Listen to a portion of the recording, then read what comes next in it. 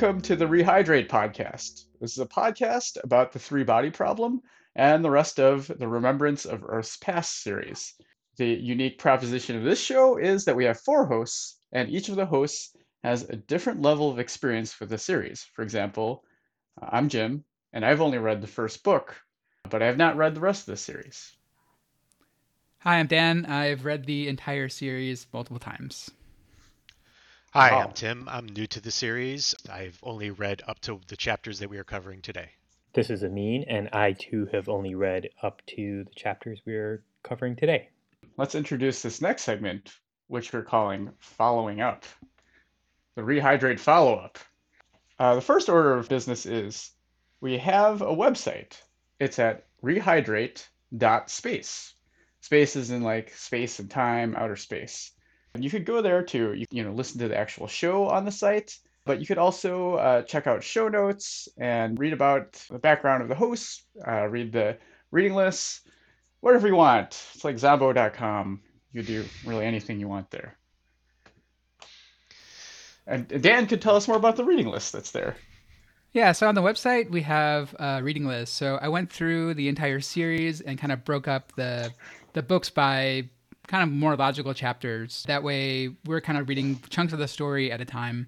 And if you want to read along with us, you can know what to read ahead, for the next show. Obviously, we'll mention it, but you can kind of see how the breakdown happens over the entire series.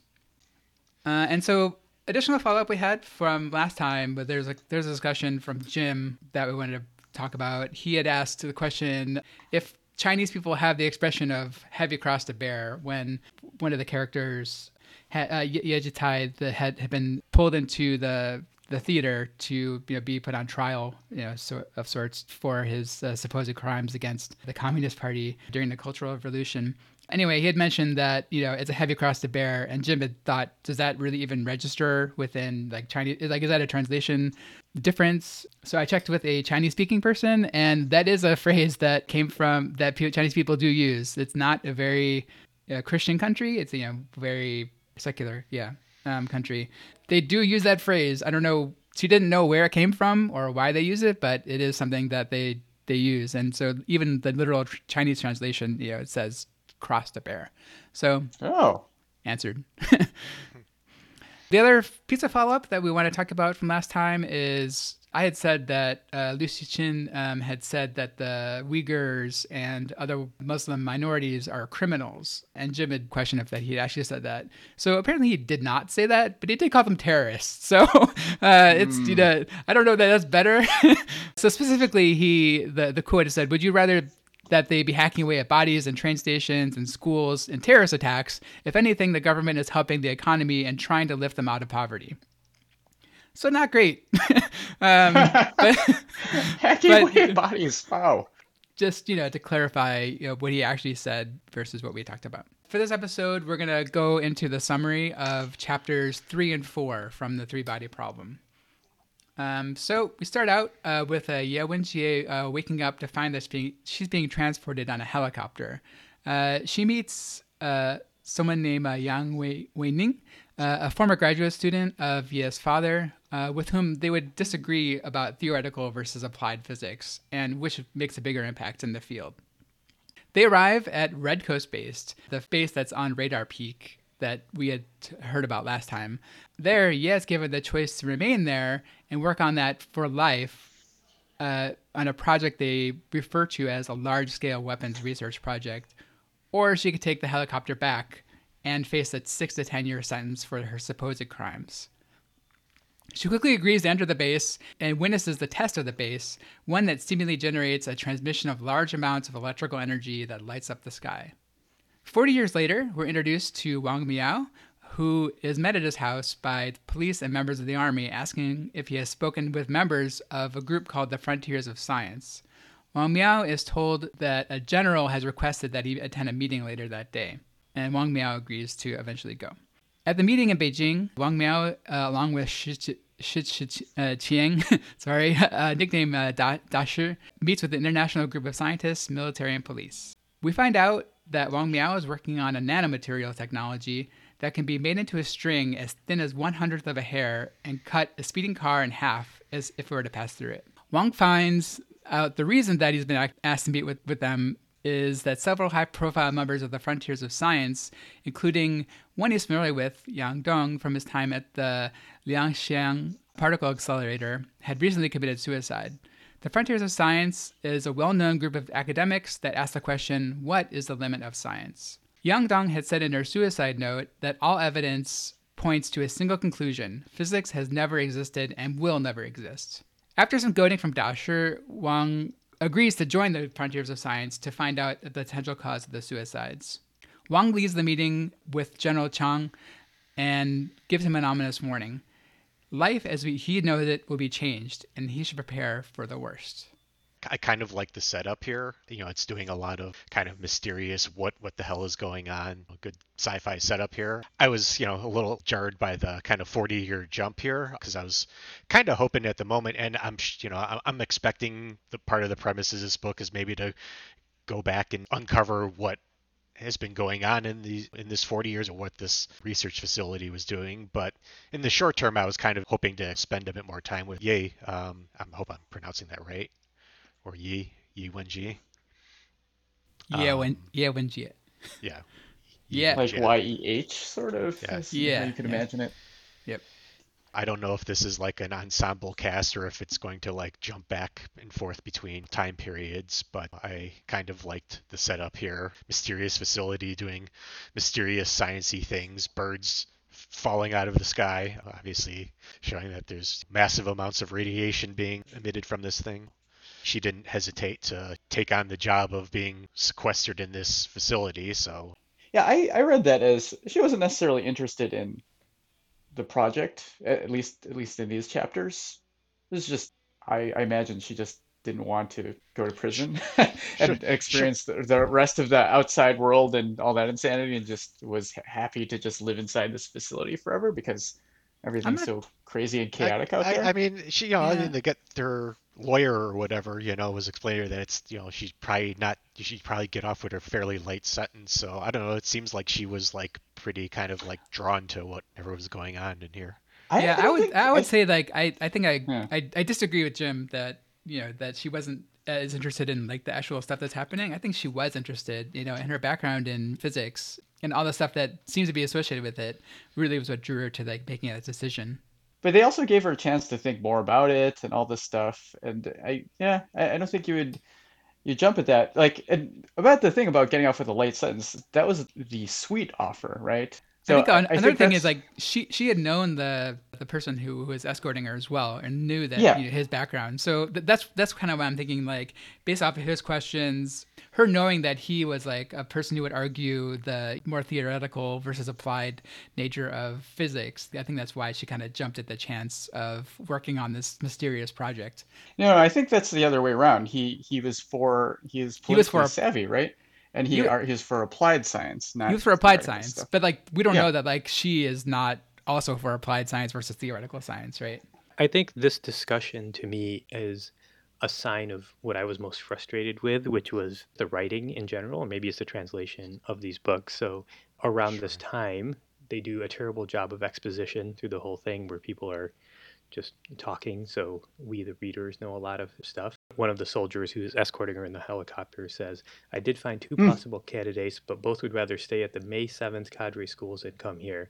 Of course, we could forcefully move them, but given the nature of this work, we can't have someone who doesn't want to be here. But they're kind of forcing her to be here. So I found all of these motivations and everything else to be, and basically I just took it as the author needs to move everything forward, so he's just going to pretend like this is what's happening regardless of why. On one hand, I don't think that it's necessarily bad writing to make it hard to tell what somebody's motivations are. Like sometimes that ambiguity is interesting. But you are right about the exposition, which I actually didn't notice the first time I read through this. Like there's a part I marked in chapter 4 actually when they're talking about Dashur. He's the McGarnagle character. And then like, after he busts in, like the like somebody else is talking about him, about how rude he is, and he says something like, he's got quite a record. During a hostage crisis a few years ago, he acted recklessly. And that's like one quote. Like this is supposed to be one person just like talking in a conversation. Yeah, Yeah, and yeah, I it sounds marked like a it, prosecuting lawyer like opening. Yeah, and to me that sounded like something you would see like in a bad '90s action movie just to get the plot started. That this one person's Yeah, special skills. yeah. It's also like the kind of thing you see in role-playing games when you're pressing A to get through the stuff. I think the reason I didn't think too critically about that is I'm sort of used to things like that. Like if you read like H.P. Lovecraft, he's just bad. He's just not a good writer. But there are interesting ideas and you want to see what happens. But I That also kind of think that things. of the entire series, really, I think Yeonchie is actually like the most fleshed out character and does have the most known motivations. Where Wang Miao is more just like deer in the headlights, foil for like the character doesn't know anybody, know anything. He's the proxy for he's the reader, right? yeah, he's the audience insert. I can Yeah. see that. Yeah, I mean, like these 4 chapters in, I'm like setting myself up to see that this so far he seems to be like the this seems to be like I'm thinking more like Michael Crichton of China rather than like I mean I think there's been a lot of glowing praise of the of this book that like we get more than like a contemporary Crichton novel would and I think that's partially just due to the kind of cultural crossover. People are kind of you know discovering this for the first time, but yeah, I mean kind of like I don't know. I don't know. Yeah, Yeah, he's sorry, just Zach. also a little more philosophical than Michael Crichton, right? Yeah. Like there's a lot about the nature of like reality and stuff like that in these Right. Yeah. books or Whereas this book, but Crichton yeah, was more like, yeah, here's like cool, science thing, or it's very, yeah, you know, yeah. And then when he did get philosophical, it was like, it was you know bad. what? Men could get sexually harassed too. Yeah. Actually, this reminds me of there's this part where I notice where after Ye decides she's gonna go for it, it says, other than the undiscovered country beyond death from which no one has returned, the place she wanted to be most was this peak, separated from the rest of the world. But I was just wondering, like, what is the undiscovered country? Like, is that a phrase for the afterlife? Are The you undiscovered country? are you suggesting like that? Is that like a Chinese like Yeah, this is is that this like a cultural translation thing? thing? Is that it's like a heaven kind of place, or is it like Canada? Yeah. Probably I not don't know. Canada. I don't know. It's just such Okay. a it was just such a purple prose way of describing the afterlife to me. Yeah, that does seem like it might Okay, be stemming from some sort just of, I don't know, translation thing. be like, have you ever been to the undiscovered country beyond death? So So, generally, like in these things, and we'll probably find this like throughout the series that we're gonna see like kind of weird phrasing like this one or the bearing the cross.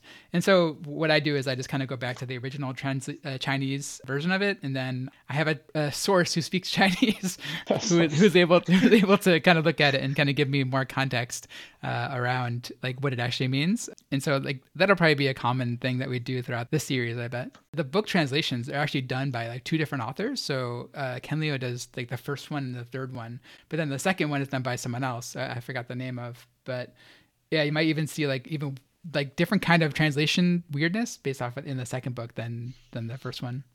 so I don't know. How did you all? I mean, upon first reading it, feel about the frontiers of science here? Because this to me seems like like a total like literary type construct, like this clandestine group of free thinking scientists. Now I mean in the obviously the context is different in China, but if somebody tried to describe something like this in contemporary Western culture, I would just assume that the frontiers of science is really are really just a bunch of pseudoscience weirdos or mixed with like Ayn Randian type. I don't know. We're bucking Yeah. the trends of like they'd all like write for like Quillette or something like that. Yeah, I think he says though that they're all accredited established scientists and Right. that's why they're able to get people in there. Yeah, I But don't think yeah, that's. I I don't think it's clandestine at all, right? I think it's like Wang Miao knew about it, and like it seems like a like maybe not like they don't have a yeah, website or it's whatever, legit. but yeah, it's but like it's like Right. a loosely affiliated group of high-minded scientists who like get together and like talk about sciencey who are things. real science. Yeah, Yeah. it does Yeah. remind me of just like another trope of the the secret that kills you, The Ring, where they had like you watch this video and you die, that kind of thing. Or didn't Snow Crash have something like that in it? It's like you learn this phrase and then like Oh, something will happen to you. yeah, that was Or, all about, yeah, weird phonetics or like repeated phrases or something like that. Yeah. yeah, like I mean, triggering some I pathways in your mean, brain. Yeah. what did you think since you're the other non-reader here? I agree. If it was a real thing, it would seem like some weird flat Earth or climate denial or something like that kind of thing. But otherwise, I thought it was a good construct to bring all these Yeah. people together. Yeah, to me, it's a very like literary type group, only like occurs in sci-fi stories or in fiction. It's also weird that they all kind of like know each other. I don't know how big the scientific community is in China, but China's a big country, a lot of people. Like it seems like like Wang Miao knows this person and this other person, and Yamaji like it Well, knew this other guy. well, it is a thing among mathematicians, right? They have the Erdos number, which uh like they each keep track of how many degrees of separation there is between them and Erdos. I forgot his first name, but he was like a famous mathematician, Paul Erdos. And he used to travel and work with mathematicians throughout the world, and therefore um, people were able to say, "Oh, I know him," or "I knew a guy who knew him." Um, and they seem pretty aware of each other. I think he knew Yang what's Dong. his name? Yeah, Yang Dong. I think he knew of her because she's famous, right? Well, he worked at the same So, place. He worked at the particle accelerator, oh and she right, and she was yeah, like she was the leader, and he had everyone was this. like, she was like, "Whoa, it's a female running this," because like she used to Oh sue. yeah, there's all Yeah, that creepy stuff about how he's like taking a picture of her and stuff. Yeah, that yeah. was weird. Well, I Oh, my photographs all my life have been lacking because she was not in them. I think literally he said that, right? Almost Yeah, he did. something. Yep. Oh, yeah, he said Wang had always thought that his photographs lacked some kind of soul. Now he understood that they were missing her, and her is in italics. well, you know what? I think this is not an uncommon scientist type. So this is a complete But tangent, yeah. but have you ever heard of the Erdos-Bacon number? Kevin Bacon plus, whoa, Yeah, no, that's it's quite your the Erdos combo. number plus your Kevin Bacon number, and so the lowest you can get is a 2, I Two? guess. Oh, so is there somebody who are there like the people who have two are like basically mathematicians who know Kevin Bacon? Apparently, there's Yeah. some mathematician who was in Good Will Hunting who also has an Erdos number of 1. So I think his total Oh, number is 3, and I think he's one of the lowest in the world with an Erdos-Bacon number anyway. oh, three. Okay, so he Yeah, knows he was on somebody on obviously in Will Hunting was in something with Kevin Bacon. So, correct. and that's how. Okay. Yeah, TLDR, I think it's sort of feasible that you know about other famous physicists, stuff like that. But I thought it was interesting that the PLA officer showed up with McGarnacle and um, the other guy, and he was able he was able to just say no. It's just like shut up and get out of here. This is not your business. Yeah. That's kind of interesting. I always thought like it's a lot of trouble if the PLA shows up at your door. Yeah, obviously things have changed since like the Cultural Revolution and all that. Yeah, maybe every episode I'll comment on something that's surprising about the liberalism of China. That might be intentional, right? Like to show like how much has changed in 40 years, right? Like China has become not way more liberal, way more. I mean, it's still like compared to here. All right, well, I don't know if that's true, but compared to here, Well, I it's like mean, it's a more way more open. It's a more closed society and like more authoritarian society yeah, than here. But like it's still changed a lot in 40 years, right? Where yeah. scientists would be murdered, on put on trial for their beliefs. But now it's like, yeah, you have some nerdy scientist guy saying, "Get the hell out of here," like army Yeah, person. I guess you could do that, but like, yeah, I always think about like that one guy who, that doctor who just said in a private, quote, private or whatever, WeChat, "Hey guys, there's this new thing called the coronavirus, in Wuhan. Everybody, be careful about that." And the government was looking through those logs and was like, "Oh, hey, we need you to publicly state that you're lying about about the existence of COVID-19. I think like Um, even in like but America, like, like if you had a story where the army showed up and asked you to go somewhere and someone refused, that'd also be surprising, right? Like yeah, like yeah, yeah, usually if I the think army that, shows up, it's like, oh, that's serious business. I gotta go. Like I don't really have a choice. yeah, yeah, and like, I think the rest of the chapter, they had the big council getting together about this, and yeah, it's sort of interesting that they had such an urgent issue, but I guess this is well, who knows? I was thinking Wang Miao was the only lead they had, right, into the frontiers of science, but they could have invited a dozen other scientists that have gotten invitations to the frontiers of science. Well, they had the other Um, scientist, Ding Yi, I think, oh who's yeah, that guy. Yang Dong's boyfriend. Yeah, wasn't he in other books of Liu Cixin? Like, isn't he a recurring character or something? I'm not sure. Maybe Yeah, not. Okay. there was a footnote about that. Oh yeah. Okay. Also, towards the end of that chapter, I laughed at the way the cop tricked the Oh scientist yeah. into joining I, the I, I I put my Oh yeah. the reverse I'm gonna psychology show trick. you. Yeah. I put that in my notes too. Is that he Marty McFly'd him, right? Oh yeah, yeah. Because I was thinking of Bugs Bunny, like the Bugs Bunny Daffy Duck thing. But No, I have it yeah. here. It's better this way. I disagree with the plan anyway. So many bookworms have already killed themselves. If we send him, he'd be a meat dumpling thrown to the dogs. So Mom Meow was like, "What did you call me? Did you call me chicken?" Oh yeah. Yeah. I think it explicitly states that Dashi is there because he's such a master of human psychology and perception and stuff like that. Well, I Uh, think these and already if he's established that like also that Wang Miao hates him, right? Or he doesn't like him, right? He's yeah. like, I have to sit next to this Yeah. guy, and so then Well, he knows what buttons to push, and he's able to like figure out, oh, based on the way your eyebrow is. It's a little bit, yeah, of like the Sherlock Holmes thing. I could figure out all this stuff about you from your reaction while reading this piece of paper. Do you think this is a common literary archetype in China? didn't the Departed have something like this? That's where they had those common things and Yeah, yeah. Well, that's Hong that kind of Kong cop though. stereotypes, right? Yeah, but like they consumed Hong Kong media as well, you Oh know. yeah, yeah, yeah. Like So maybe the it's a Departed is common. super famous, and like the Chinese version, like that's Yeah, a really Yeah, famous movie in China. And like all the yeah. Jackie Chan movies probably have like hard-boiled cops or whatever. yeah. I mean, they also consume a lot of American media too, where it's like prevalent here.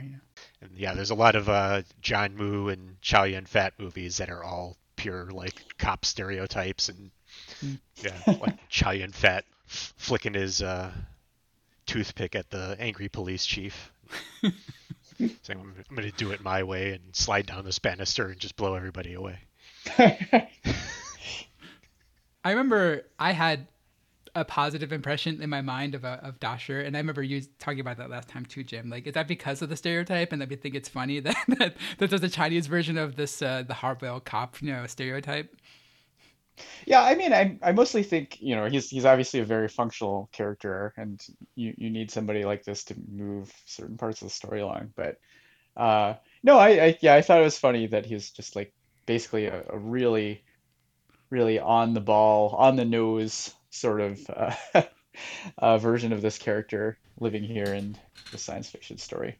There was a passing footnote where they referred to an author named Xian Zhongshu, and in the footnote they described him as a Chinese Thomas Pynchon. So I was intrigued enough where I bought his what Wikipedia says is most famous book called Fortress Besieged. Hmm. I am going to spend my time reading that this next week because it sounds interesting. So That's a cool book title. yeah, I might have something to share next week about Fortress Besieged. Dan, any other thoughts? Yeah, it's interesting. I think like you, I'd never thought about the kind of exposition dump kind of writing and kind of like that kind of stuff, and I didn't think about it when I read through it. Hope it doesn't color my opinion of the book. I don't think it will because I think the bigger concepts of the book are the things that are important. So I'm excited for you guys to kind of get that revealed. And I'll just say like I think the story is wrapped up extremely well, and like there's not going to be like unsatisfying mysteries. So I'm excited to kind of talk about that as they're revealed. The story is self-contained in this book or in the trilogy itself? It's self-contained in this book. Okay. Yeah, I did think about whether or not this format is unfair to books. It's a format where it's easier to talk about small things that jumped out at you that were not good, like all the hard-boiled detective stuff.